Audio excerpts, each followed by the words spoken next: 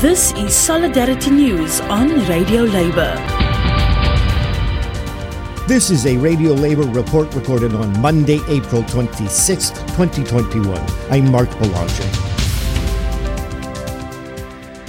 8 years ago, in April 2013, a commercial building in the Rana Plaza in Dhaka, Bangladesh, that was being used as a garment factory collapsed. More than 1,100, mostly young women, were killed, and another 2,500 were injured. In order to make sure that this sort of disaster would not occur again, two global unions, UNI and IndustriALL, forced the clothing brands and producers to sign a legally binding accord. The accord was designed to protect the safety of the country's garment workers. Walter Sanchez is the General Secretary of IndustriALL. He spoke about the accord in a recent webinar. This is a very special moment for us, the 8th anniversary of the tragedy of Rana Plaza in Bangladesh, where over 1,100 garment workers were killed and over 2,000 workers were injured. We don't call it an accident. We normally call this as an industrial homicide.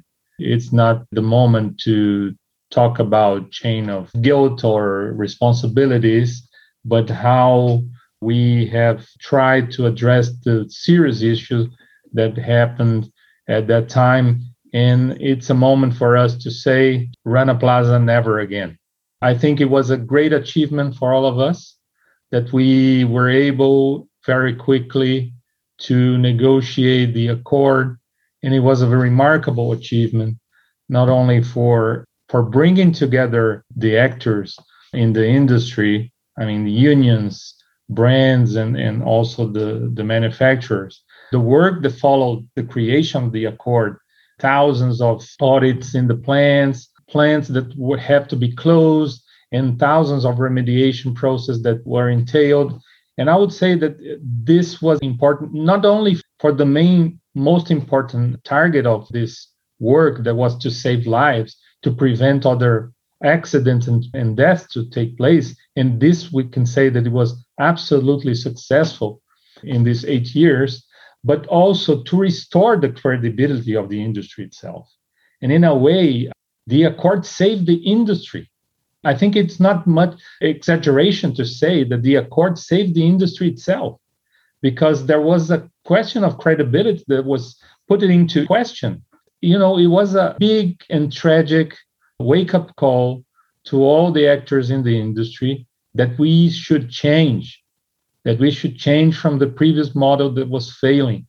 That previous model was not able to save the lives of these 1,100 sisters and brothers that were killed that day. And I think the accord did just this, save the industry itself, because consumers wouldn't go on like business as usual, buying clothes that were made with blood.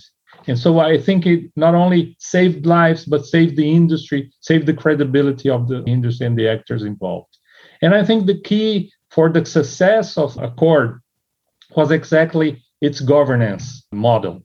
So we have together unions, international global unions, and brands together bound by an agreement that makes the obligation for both an independent secretariat technical body to give the support for all the audits in the plants, and also the provision of a legally binding agreement that really makes companies accountable for their responsibilities. And it's something that the good players know that it's so important for their very survival. In 2018, when we finally renewed this accord, we included a very important provision, which was the respect for freedom of association. And it's not just because of the ethical or the human rights aspect of this, but because the best way to keep factories safe is when you have a union on the ground.